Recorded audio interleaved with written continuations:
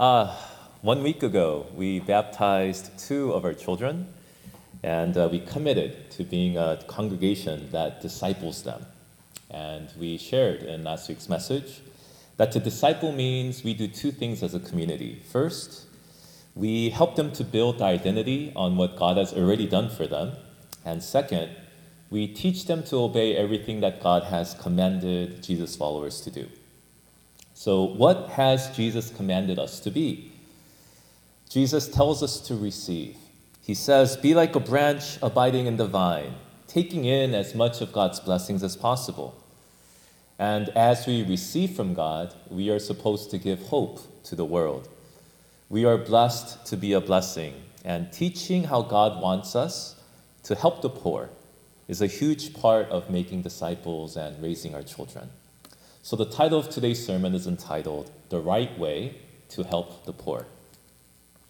I've spent some time working and helping the poor. I've talked to the homeless, handing out food and toiletries on the streets of New York City and elsewhere. I've served in soup kitchens, visited prisons, and I've talked to people who've made it their life mission to help the poor. But none of these experiences gives me the authority to say this is the right way to help the poor. I've spent some time being poor. I've seen my mom cry because she couldn't speak enough English to use the food stamps that she received. And I know that being poor means feeling powerless at times. And poverty makes you want to avoid people. I told friends for years I was too busy to go to their birthday parties because I didn't have the money to get them presents and didn't want to stress out my parents.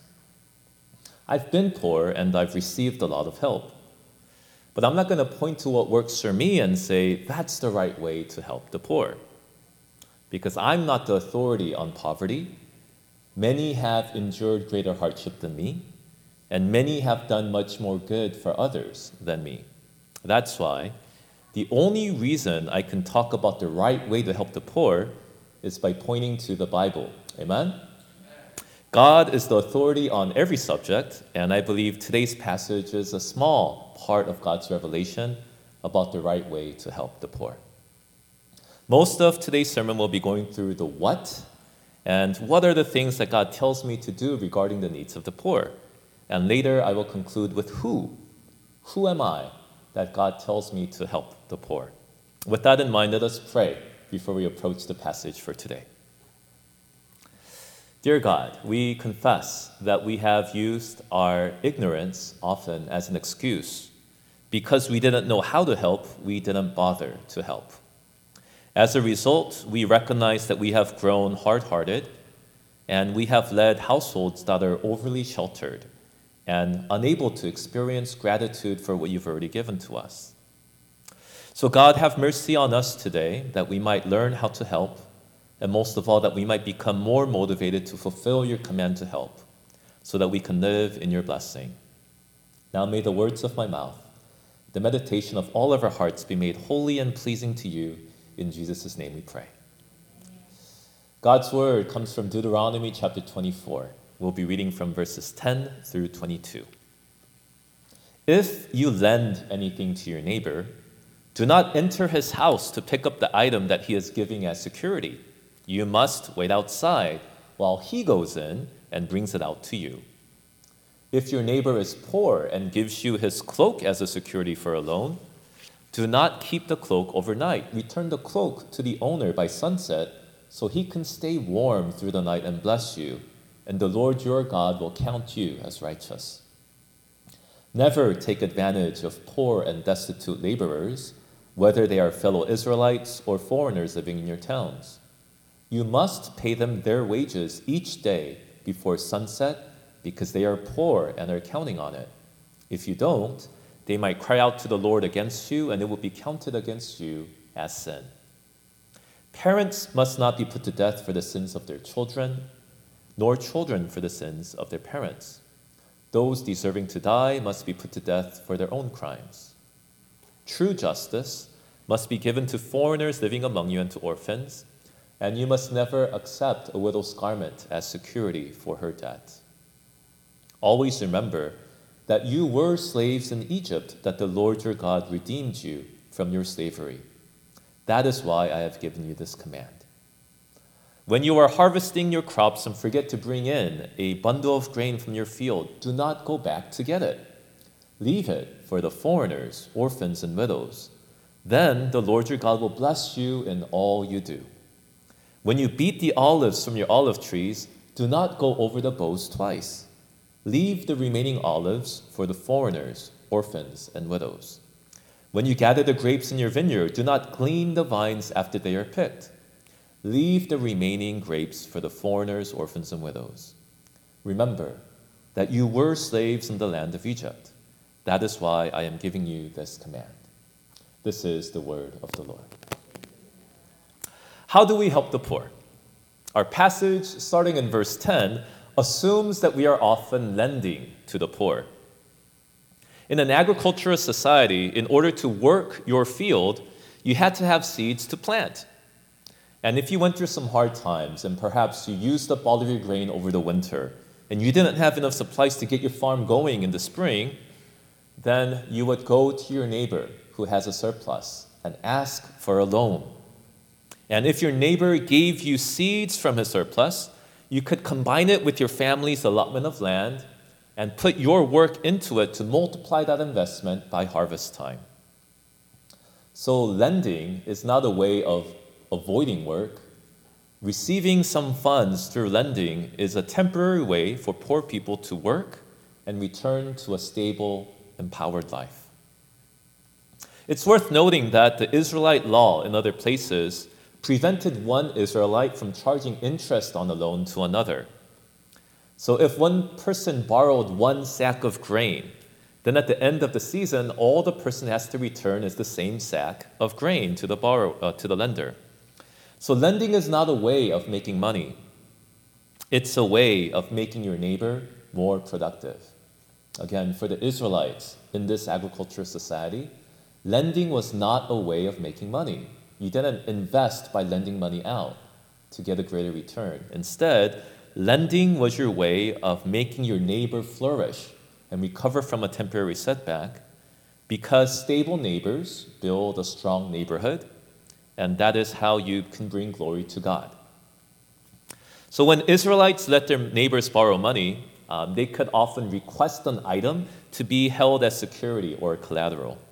So if your neighbor had hard times, but they had jewelry or tools in their possession they didn't need right away, you could take that item as security until you were paid back.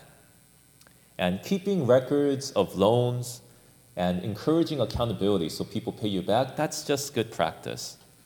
However, verses 10 and 11, it limits the lender's ability to pressure the buyer. It says, if you lend anything to your neighbor, do not enter his house to pick up the item he is giving as security. You must wait outside while he goes in and brings it to you. So just because you're doing this generous thing of lending doesn't give you the right to go into their house and be like, oh, I want that as my security or that. You have to give privacy to the people who are in need. Privacy preserves their dignity and their safety. So this means if you can't stop being nosy or anxious, passive-aggressive, and pushy, then that means you are not fit to make loans to your neighbors. You're not doing anyone any favors if you can't do it patiently and cheerfully. So exercising your financial power to bless others and help them recover, it's a skill.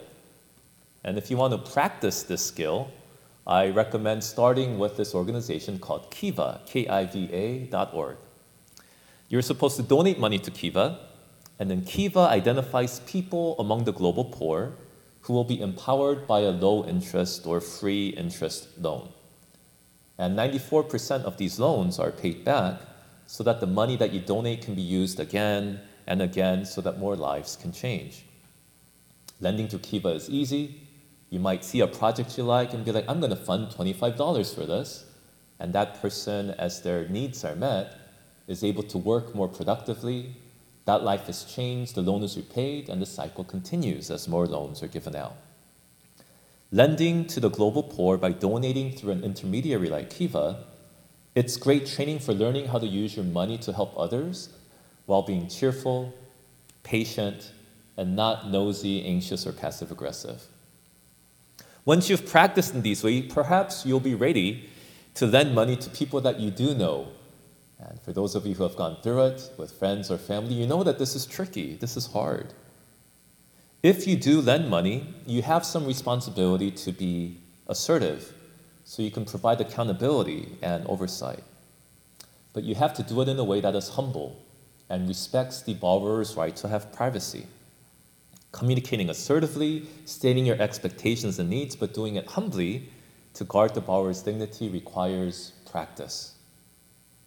And if you're lending to the very poor, sometimes there is very little that you can take as security or collateral. And verse 12 tells us we have to have special consideration when lending to the neediest people. Verse 12. If your neighbor is poor and gives you his cloak as security for a loan, do not keep the cloak overnight. So this is someone who doesn't just have no seeds to plant for the spring. They've already sold all of their primary possessions. All they have is the cloak on their back. Back in those days, a cloak was often the most expensive item a poor person owned. During the heat of the day, when the person is working and sweating, the person doesn't need the cloak, but the temperature in Israel drops drastically at night.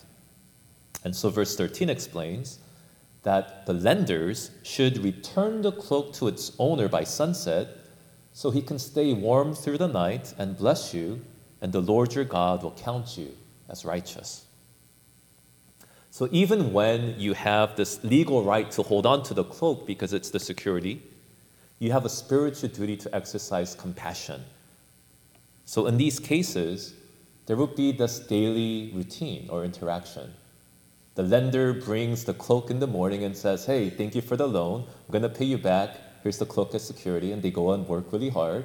And then at night, as it gets cold, the lender takes that cloak to the borrower and says, hey, great job. I see you've done a lot of work. And here's the cloak. Have a good night. And it creates a routine where the poor can receive encouragement, accountability, and just kind of some coaching perhaps from a neighbor that is more empowered. Lending well is a skill, and we have to practice.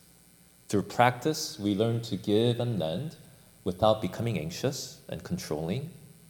And through practice, we learn to say, hey, no, I can't help with that, without feeling guilty. It's always awkward to talk about money with people who have more than you or with people who have less than you. Honestly, it's hard to talk about money with anyone, amen? But it's only through practice that we are able to get better at exercising our financial strength to be good stewards of our surplus in ways that bring empowerment to our neighbors. In ancient Israel, getting a loan helped people who had land become more financially stable so that they could become empowered to pay it forward to others around them. But some Israelites who hit rock bottom didn't have any land, or there were also refugees from other nations who were homeless. So these people are too poor to be really helped by getting a loan. They can't start their business with a loan because they have nothing to start with. They needed help from other people in a different way.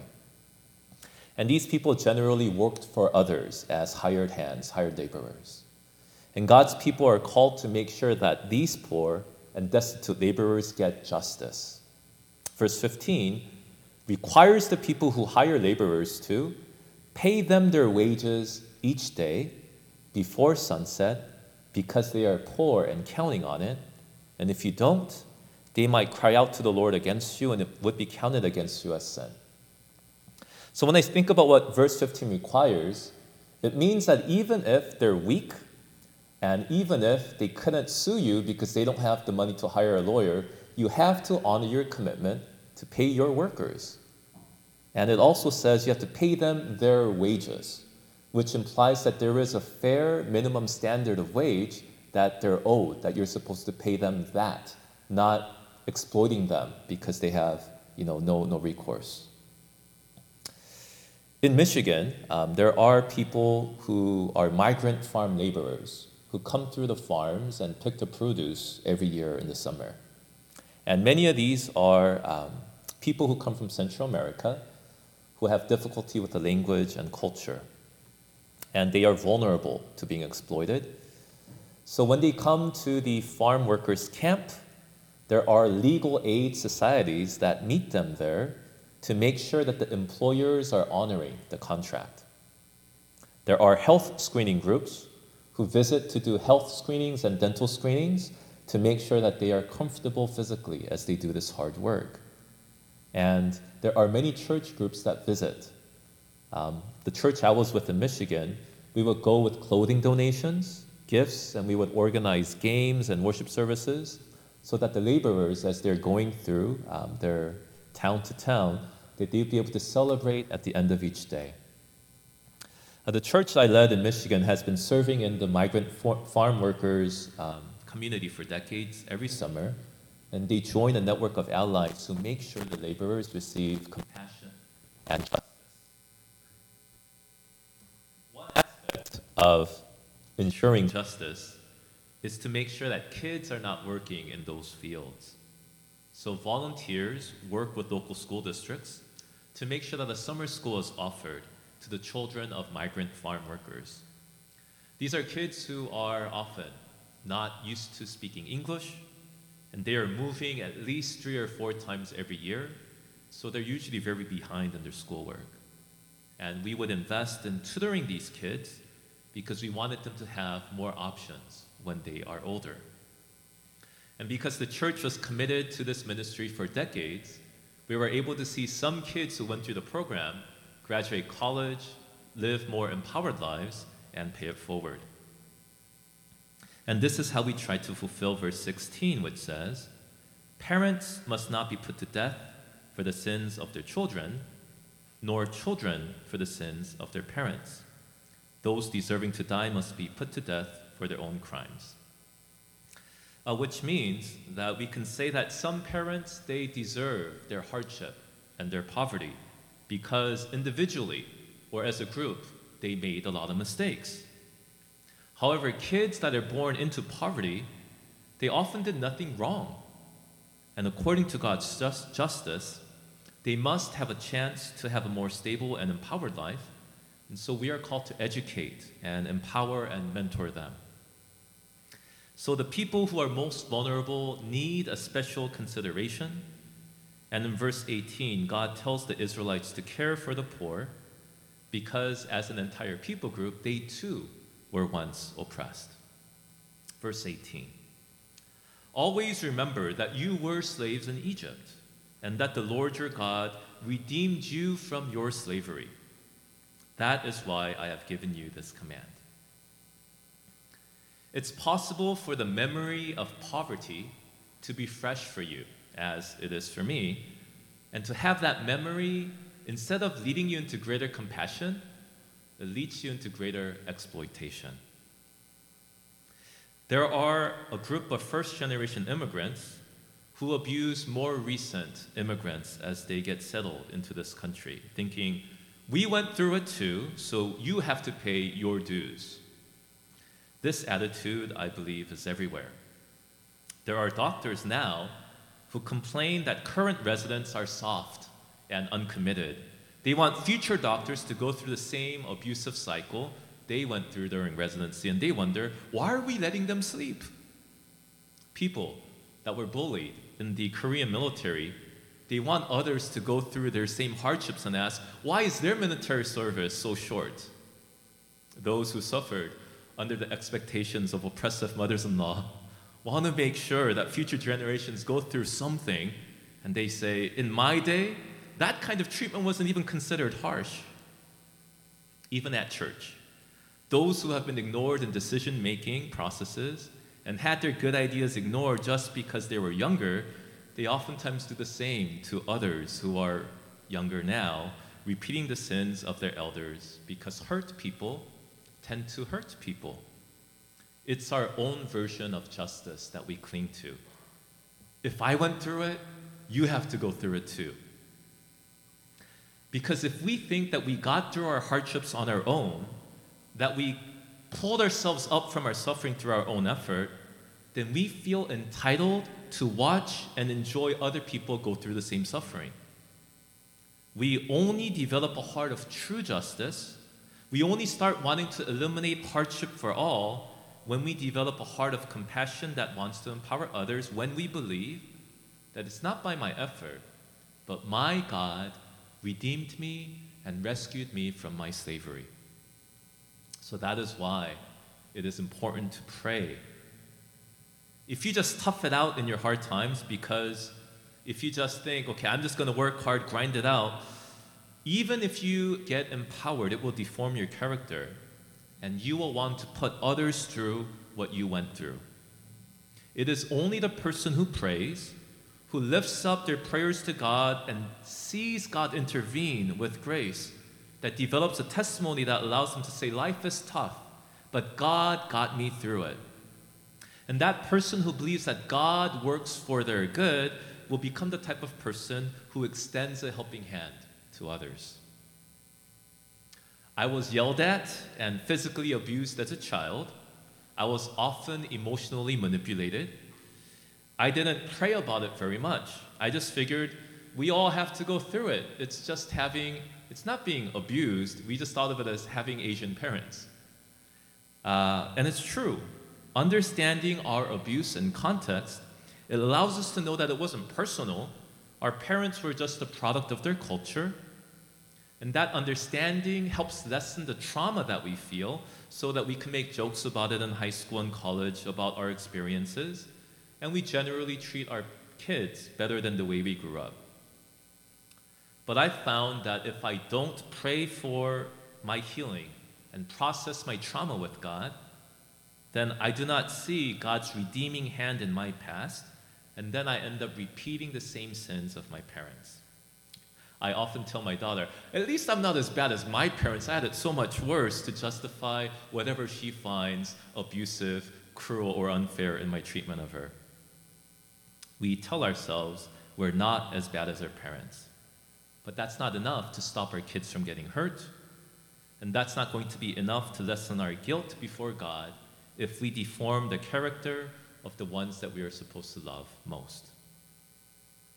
If we do not invite God to tell us the story of how God was there for us in the midst of our hardship, if we do not experience the love of God defending us in our hardship, advocating for us, giving us opportunities every day, and if we are not praying enough to experience that God is listening and working for us every day, then we will end up bullying others and enslaving others once we have authority. So we are called to experience the redemption of our forgiving and liberating God. Experience Jesus' grace by confessing your sins and experiencing forgiveness. Experience the Holy Spirit's counsel by sharing your trauma and experiencing your groans become translated by the Holy Spirit and your heart becoming unburdened. Experience the Father's care and love as you experience your dreams and desires being actualized as God opens the blessings of heaven. Once you go through this with prayer, you will testify that the triune God of the Bible has redeemed me. And that is how you will become someone who is able to show that you are saved by showing compassion unto others. Amen? The difference between a soul that's redeemed by God and a soul that thinks, I did it all by myself, is shared in verse 19. When you are harvesting your crops and you forget to bring in a bundle of grain from your field, do not go back to get it. Leave it for the foreigners, orphans, and widows. Then the Lord your God will bless you in all you do. So what is a bundle of wheat? It's a big armful of wheat, and it yields 4 dry pints of grain. So if you, as an ancient Israelite, forgot to bring in a bundle from the field, it's the equivalent of accidentally dropping a $100 bill. No matter how rich you are, it is always worth it to go back and pick up what you dropped.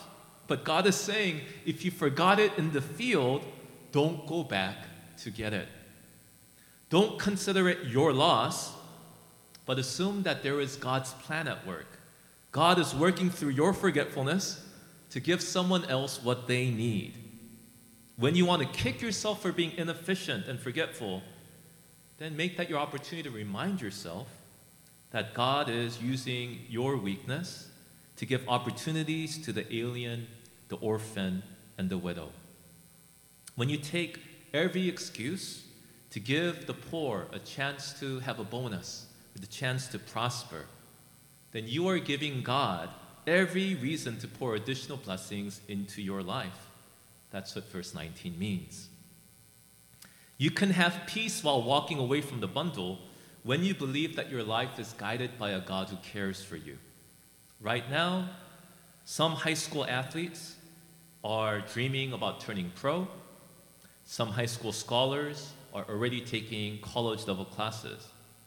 And if they believe that their future depends on them maximizing the return on every opportunity to make themselves better, then their achievements will make them only more anxious and more selfish. So God, I think, is saying to the high school student, if you finished your work, don't assume that you're supposed to take another advanced class to prove that you are better than others. Consider tutoring your classmates so that he can catch up. Or in a sport, if you're doing well with a skill, take time to help your teammate and take time to celebrate other people's growth. Notice how they're doing. And when you take every excuse to give the vulnerable a chance to receive care and prosper, then you are giving God every reason to add additional blessings to your life. Right now, young adults are trying to make more money so they can spend more or retire earlier. When we live trying to guarantee more for ourselves, we tend to become workaholics that ruin our health and ruin our relationships. So God is saying to that owner of a small business, if you have worked hard 6 days a week, don't assume that you're supposed to claim more market share by working during the Sabbath. Let other people work and prosper so they can get a stable life. When you take every excuse to give those who have less resources a chance to catch up by hustling, then you are giving God every reason to add blessing upon blessing on your life. I want to be clear that God is not saying, just be lazy. Whatever you drop, don't worry about it. It's not like God is saying be lazy and passive. God is saying instead of becoming a workaholic, use your energy in other ways. When the Holy Spirit counsels you and lets you know that you've done enough in one area, then let the Holy Spirit guide you to spend your energy in another. There are times when I have to pull myself away from a sermon and say, it's not perfect, but I've done enough here. And then I go to do the dishes so I can make small talk with my wife and catch up on her day. There are times when I have to stop emailing when I'm at home so that I can spend some time catching up with my daughter. There are times when I'm supposed to rest, which doesn't mean I become passive. I'm supposed to use my energy in a different way. And it feels inefficient at times. I think I can become more empowered if I just do a little bit more here. It feels like you're leaving a bundle of wheat in the field. But you have to trust that as you live this way, that God will find a reason to bless you more. So that you will testify, not because I worked so hard, but because God was so gracious, we are succeeding.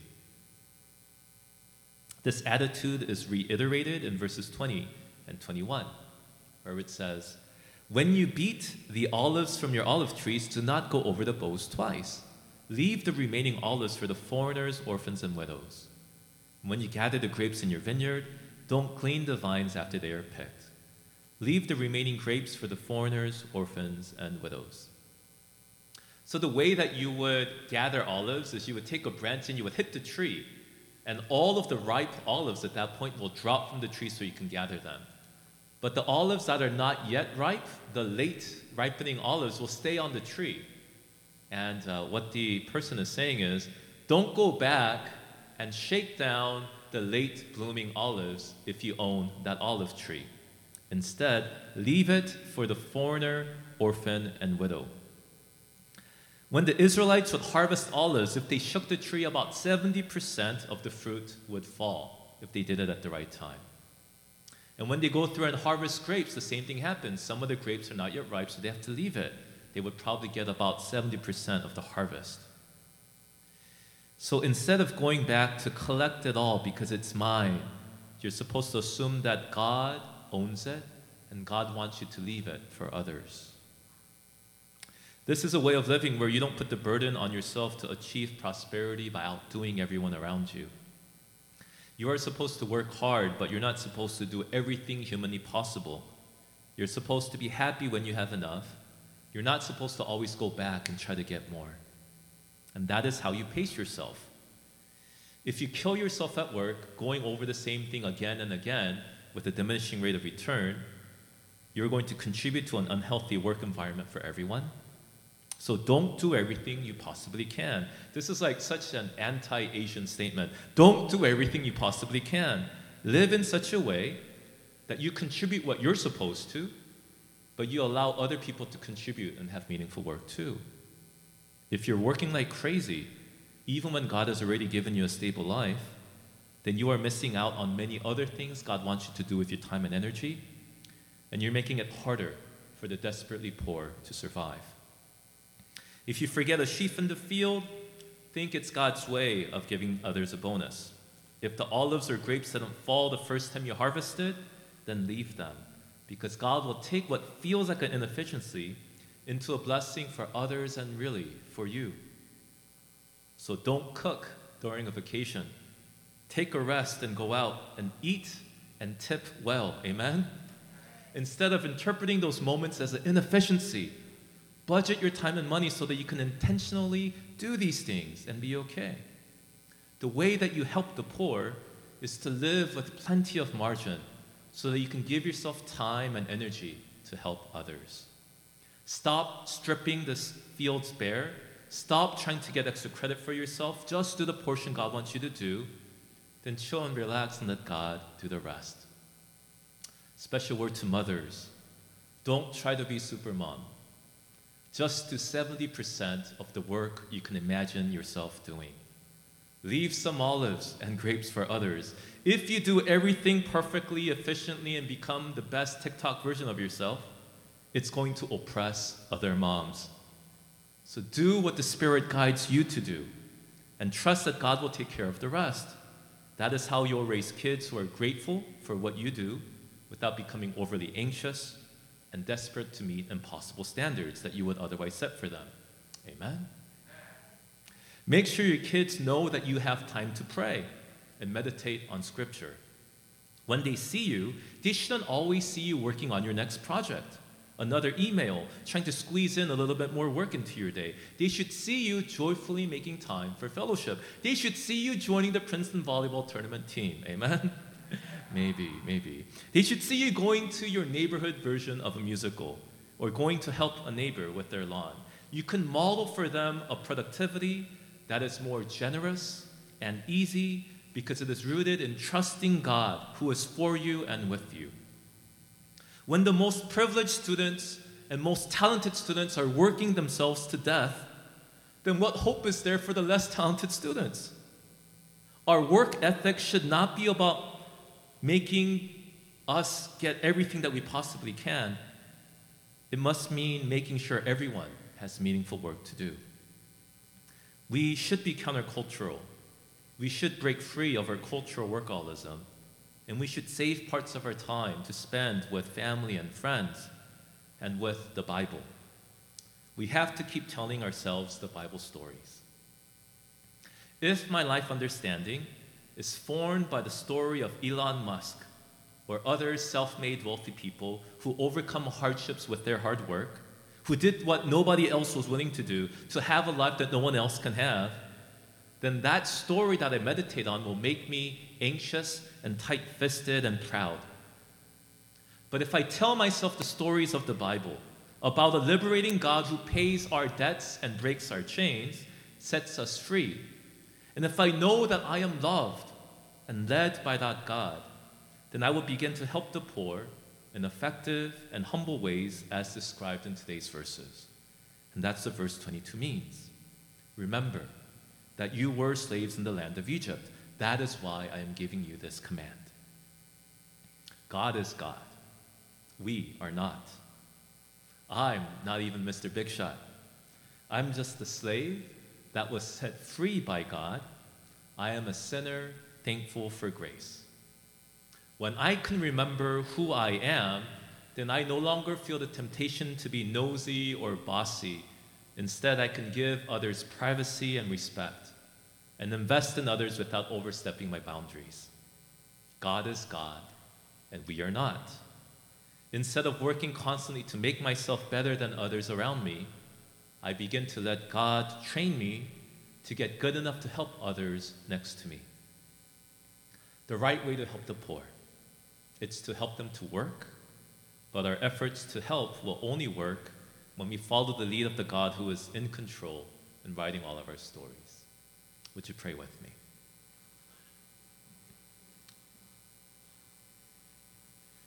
God, would you help us to know that helping the poor is not doing something by our own hard work and power to fix the problems of the world with our solutions. No, help us to know that helping the poor means speaking the truths of the Bible and knowing that the story of a liberating God applies to me, and allowing you to call us into a story where we know when we've done enough for ourselves and we can start doing more for others. Help us to know that helping the poor is not a burden to put on top of all the other burdens that we have to carry.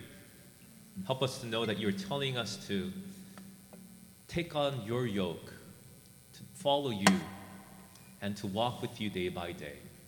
As we do so, would you help us to show a Christian way of helping the poor of the world that is humble and allows your grace to change lives. These things we pray in Christ's name.